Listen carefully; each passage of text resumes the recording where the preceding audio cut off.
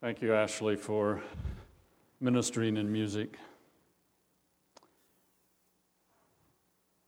I'm going to comment on what we'll be discussing, not tonight, but next Sunday night and for a few Sunday nights after that. All of us, whether we like to admit it or not, are compared in Scripture to sheep. We're like sheep in the Old Testament and the New Testament. And as sheep, we need a shepherd. So we're going to be discussing, I don't know if this is a word or not, sheepology. What it's like to be a sheep, but then also the fact that we need a shepherd, and those who have the gift of shepherding, what it looks like to shepherd and care for sheep. And even shepherds are sheep. So I'm a shepherd, but I'm a sheep.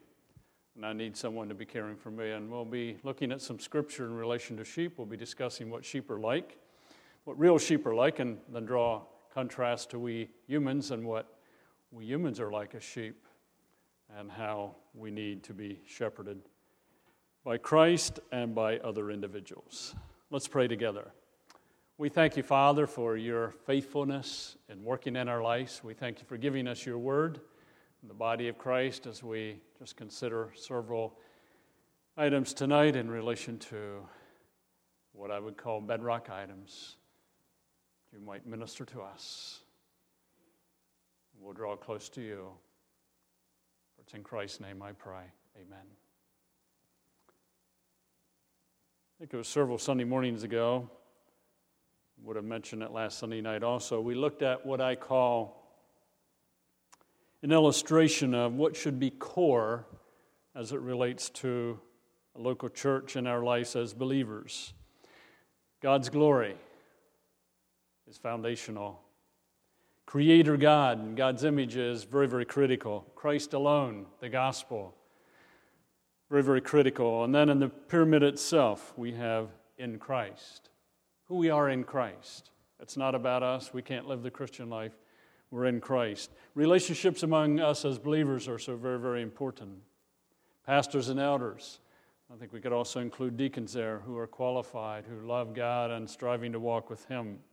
Then the home, parents, marriages, children of being good or moving in the correct direction, and then our relationship in the world.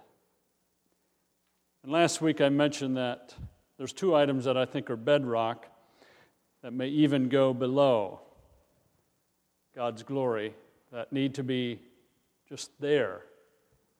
And they are, family is God's primary small group.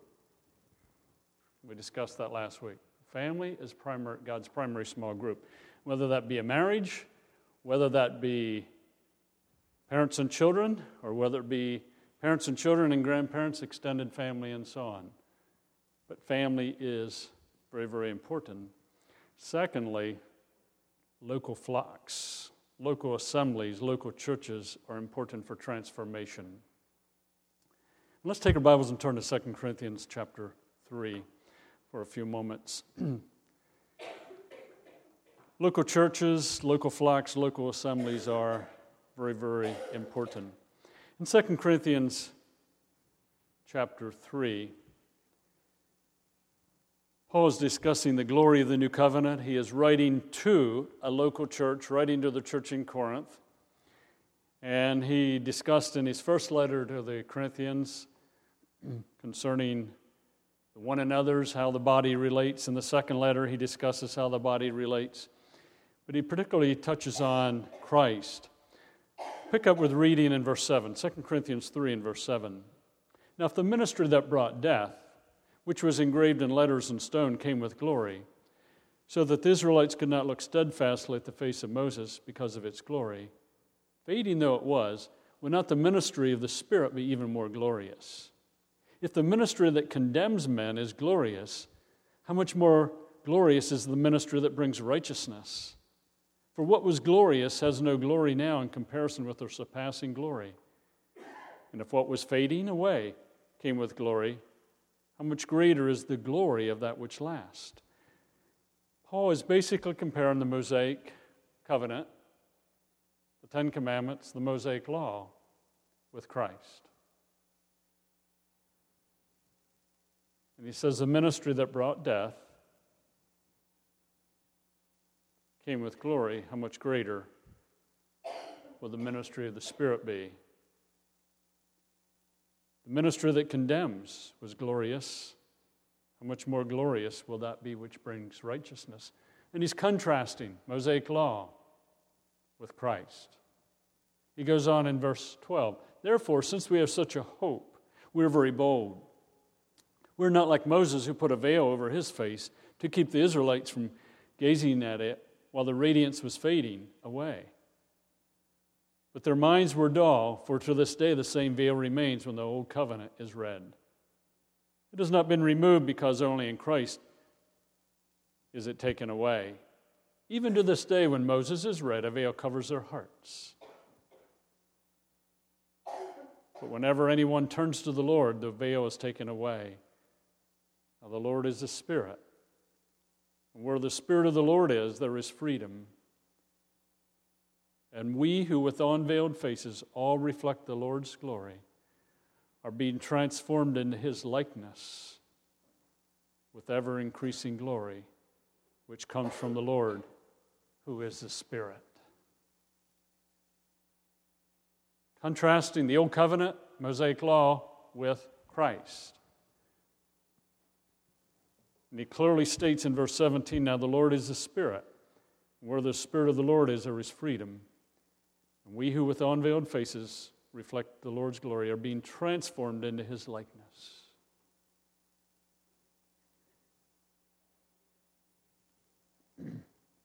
I don't know if you have ever interacted with someone and then the person was kind of taken out of your life for years. And then you see them again and you say, well, they're the same old person. Or you may say, my, they have changed. And Paul is talking about the fact that through Christ, through the body of Christ, there's to be a transformation taking place.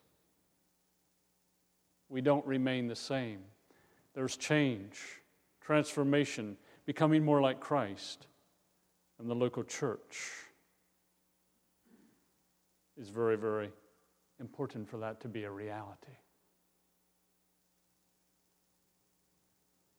I find it interesting to go down home. Might talk to someone that I haven't talked to in years. Someone I went to high school with, and some of those guys were believers. I just observe people, and I think, did they change? Or they're the same old guy? God wants us to be transforming. But for that transformation to take place, not only is the family the primary small group, local assemblies, local churches are God's means for transformation.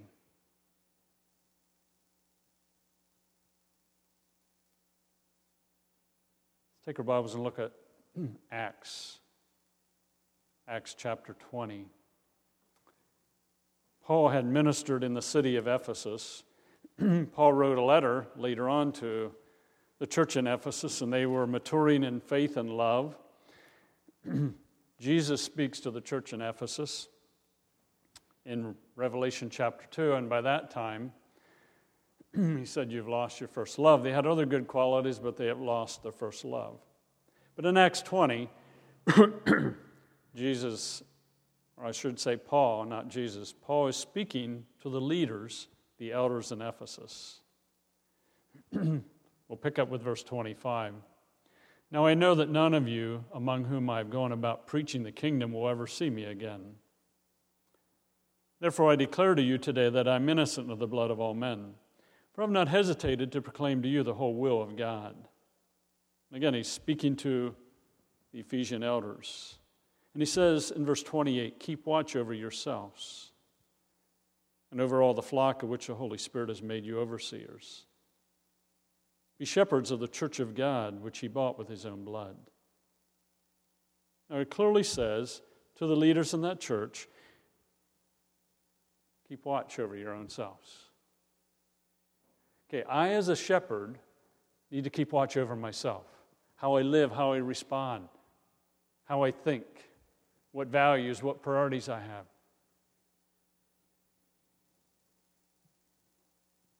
That comes before being concerned about the flock. My character, my being, my lifestyle is critical. That is true of church leaders. But he says also keep watch over the flock. Now next week we'll discuss sheepology some.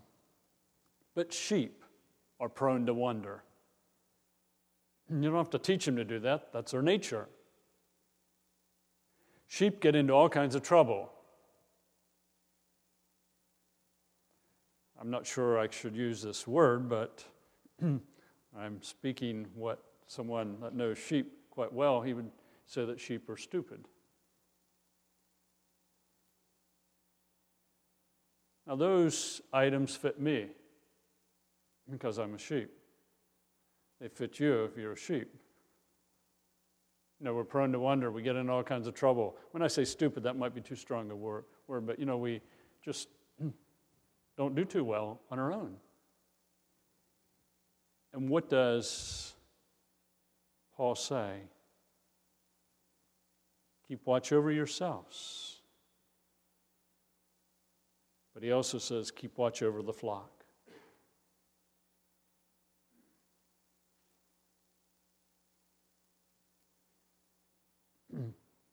Prone to wonder, Lord, I feel it. Prone to leave the God I love. We struggle with that.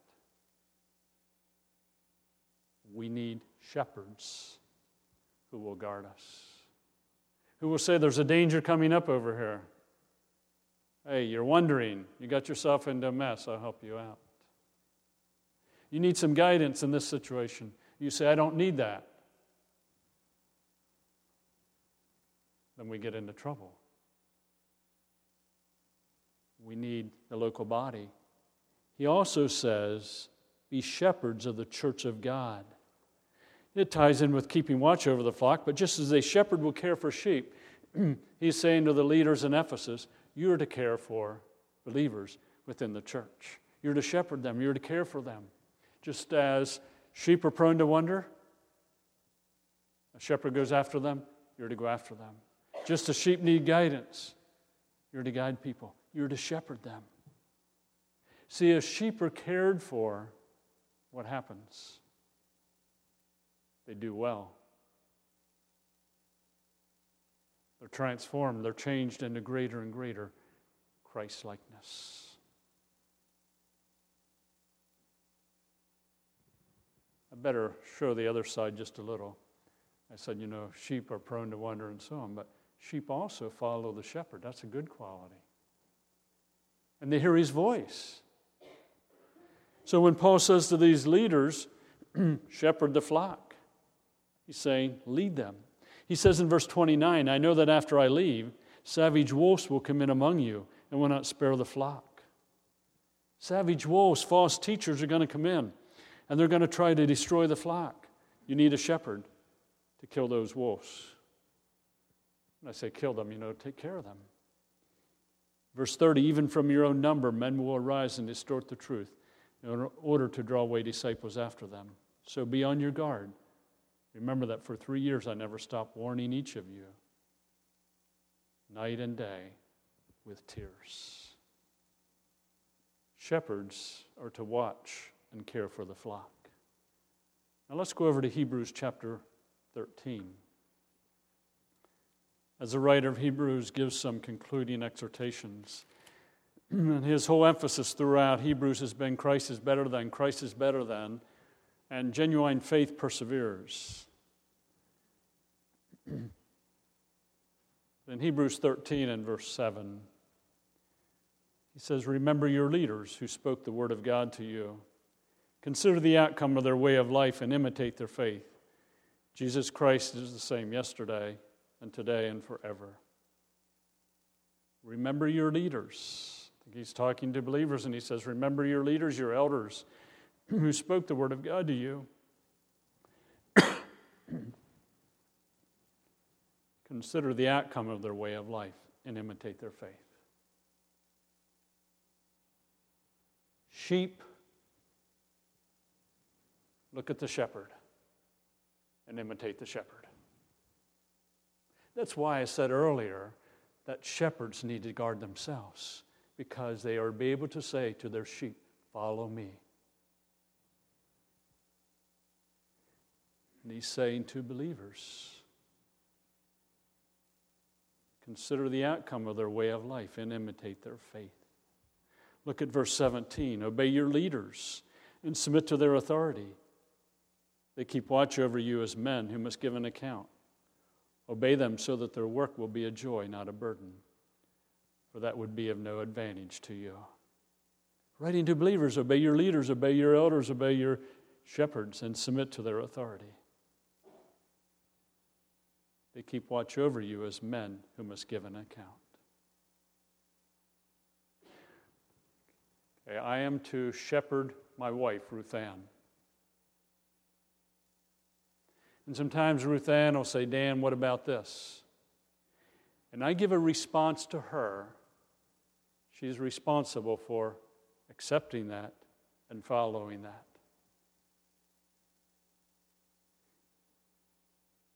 That's her responsibility. But I'm responsible for what I said to her.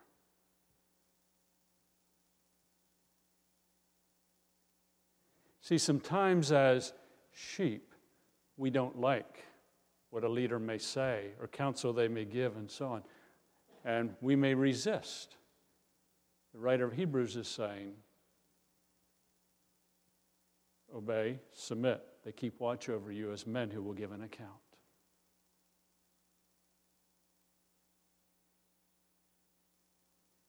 Again, the shepherd, the sheep relationship. And I realize shepherds may go astray. And I think they need to be confronted, and someone in the church or someone's in the church needs to take action. But in the normal routine, shepherd-sheep relationship. But I want you to notice,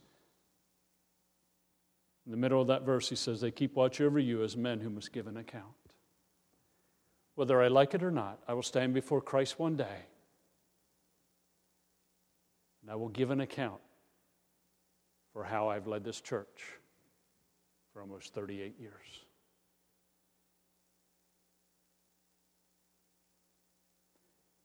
That stops me in my tracks time and time again. That I better not be too quick to say, let's go this direction or give counsel to this person or to the next person without being confident it's scriptural and in Christ. See, Ruth Ann is not accountable for arguing with me and trying to get me to give in to what she might think. She's accountable for following, but I'm accountable for what I say. But again, he's talking about the sheep-shepherd relationship. He's talking about leaders leading, caring for the flock, loving them, and sheep following. Sheep follow, choose to be fed, choose to be shepherded.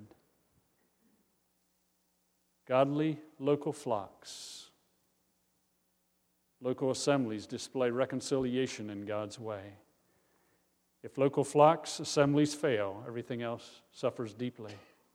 Unless we start with local flocks, assemblies, and continue with local flocks, assemblies, I think we're deceived. God has no backup plan. Go back to the day of Pentecost. The early church began. The early church had some problems. You get to Revelation chapter 2 and 3 where Jesus speaks to the 7 churches. As he speaks to the 7, 5 of them, he said, you got some issues you need to deal with. But he continued to work through local churches. And as you look down through church history, local churches had problems time and time again. We continue to have problems. But God says, I have no backup plan. That's my plan. I want to use local assemblies. See, God's would say local flocks, assemblies, churches are God's primary means for the following. Equipping sheep, equipping believers for 24/7 living. See, within the local church, as pastor elders teach, as believers practice to one another, as believers care for one another, sheep are equipped for daily living. Believers are equipped for daily living.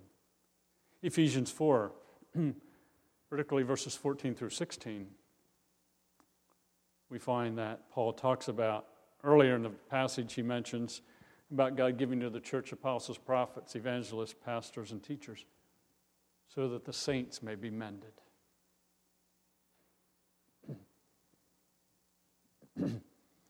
Ruth and I got married a little over 42 years ago, and I'll freely admit that I was pretty dumb when I got married. Dumb in how to relate to a woman.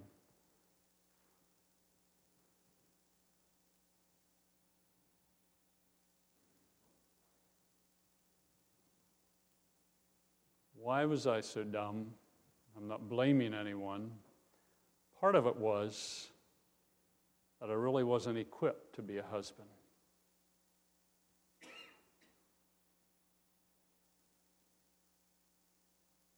I needed someone to come alongside, and I needed someone after the first couple of years of marriage to come alongside me and say, Dan, you did what?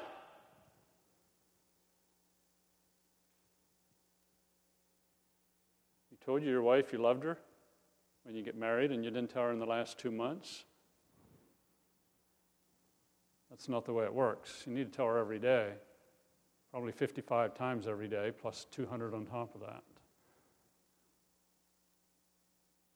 You talking to your wife? Yeah. How much? Oh, a word here and there. It's not going to cut it, Dan. You need to talk to her a lot. 15 words a day cuts it? No. When's her birthday?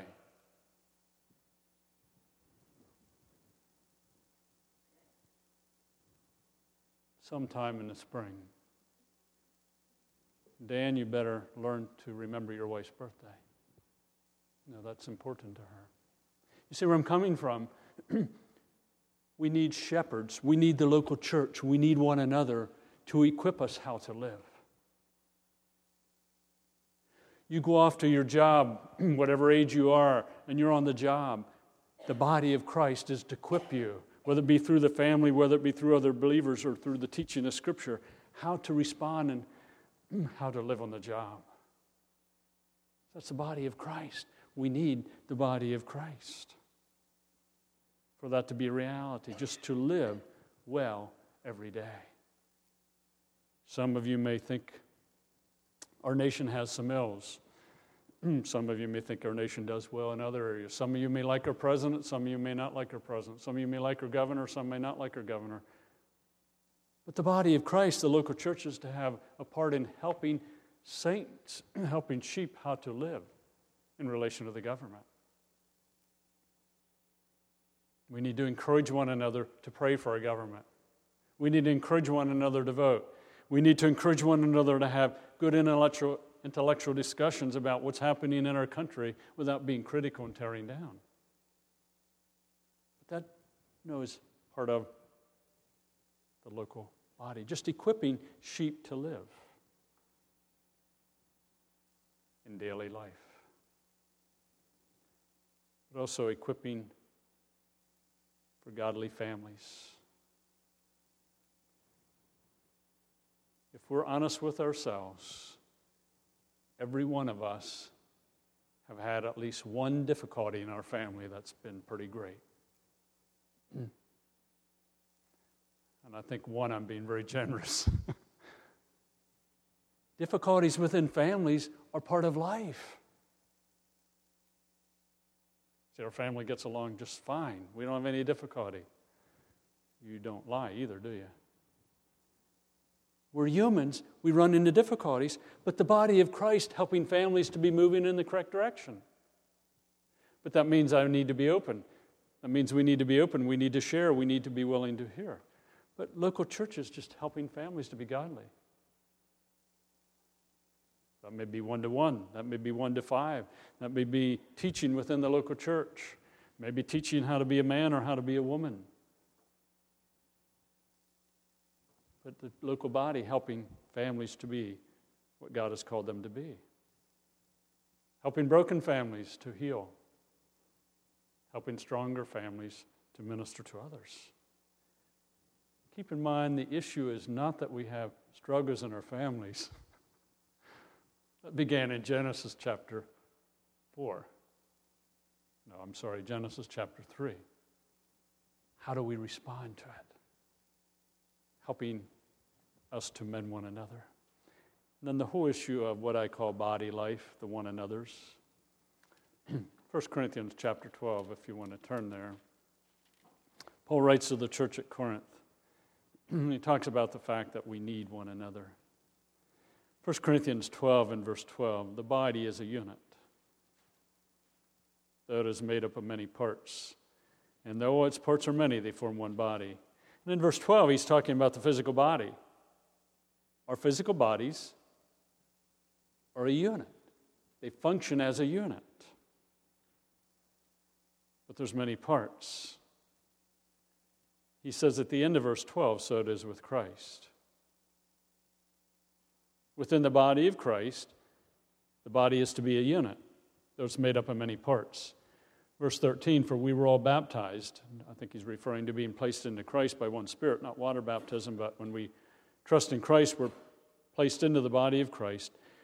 We've been baptized by one Spirit into one body, whether Jews or Greeks, slave or free, and we're all given the one Spirit to drink. And then he goes on in verses 14 through 26 to say that we need one another. Probably about a month ago, I called a pastor in the area, and I said to him, I want to talk to you about something. So I got a question for you. And we talked a little while, and then our conversation got on to some other things. When we get done talking, I said to him, I'm not sure I like calling you, because it seems when I end up talking to you, you always challenge me about something in my life or my thinking. But I need you to do that. Thank you.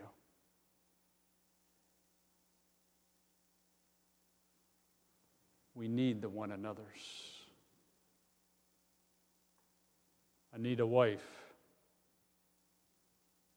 who says to me, Dan, you need to go to the doctor. When I say, don't worry about it. I heard enough. What's another new ache or pain?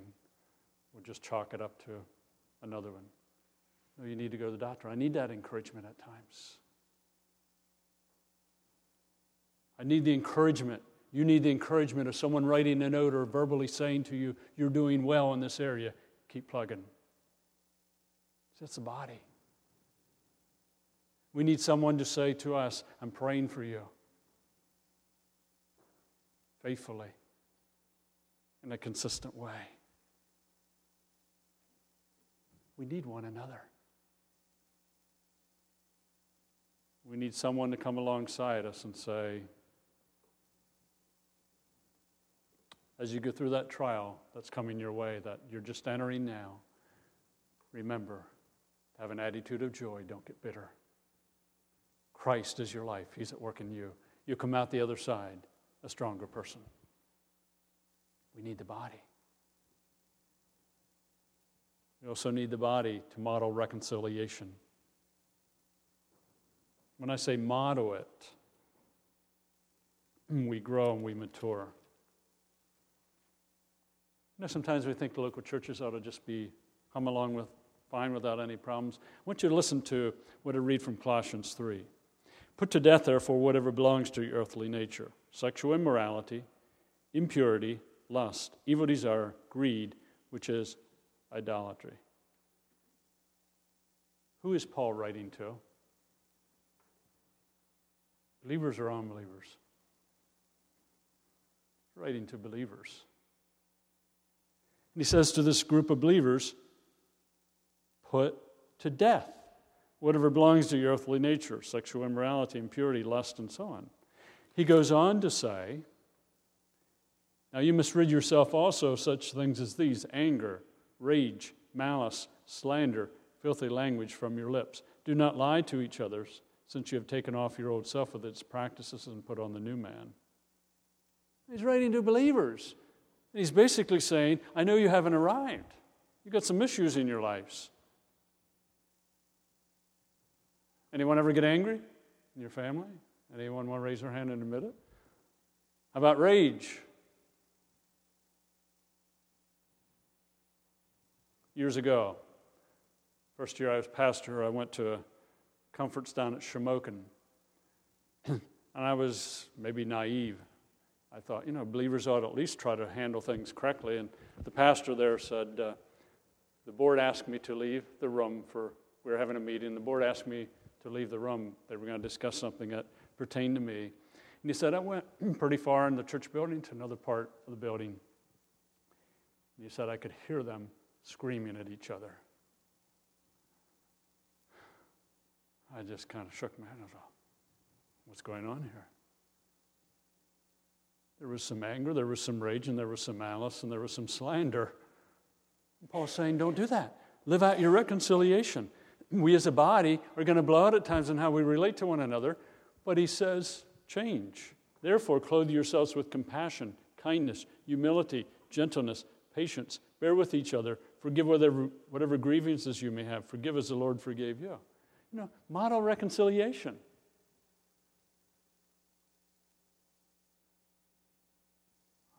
There's Bud and Lorraine. They've been married for many, many, many, many, many, many years.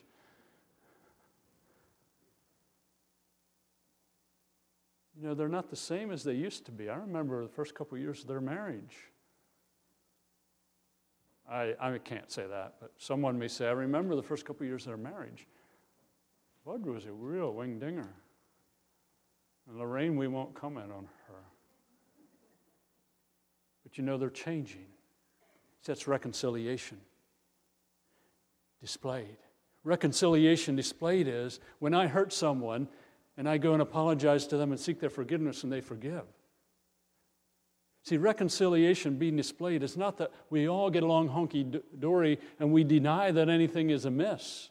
It's when we address the reality of what is and we seek to respond in a godly way.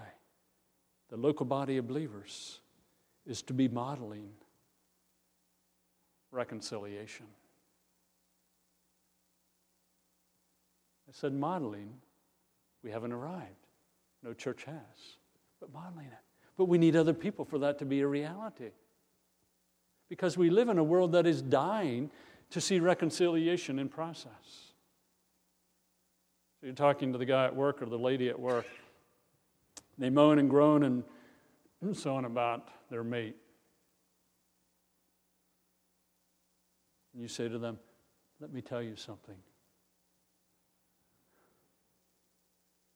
I'm tempted to moan and groan about my mate, and I used to moan and groan about my mate, but God has been changing me.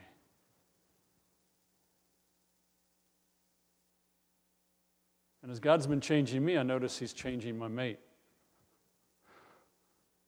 I need to stop whining and moaning about my mate, and I need to focus on my own walk with God. That's reconciliation process within the context of the body of Christ. Comments before we wrap it up in prayer.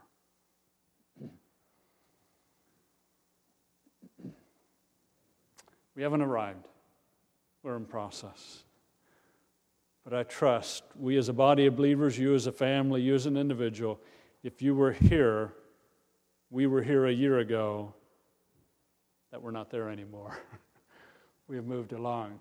We're in process of moving along. Father, thank you for your grace, for loving us, for working in our lives. We know we haven't arrived. We're a work in process, and you continue to work in our lives. We're grateful for that. May we see the importance and necessity of the local body. necessity of needing one another and interacting with one another so that we may be transformed into greater and greater Christ-likeness. It's in Christ's name I pray. Amen.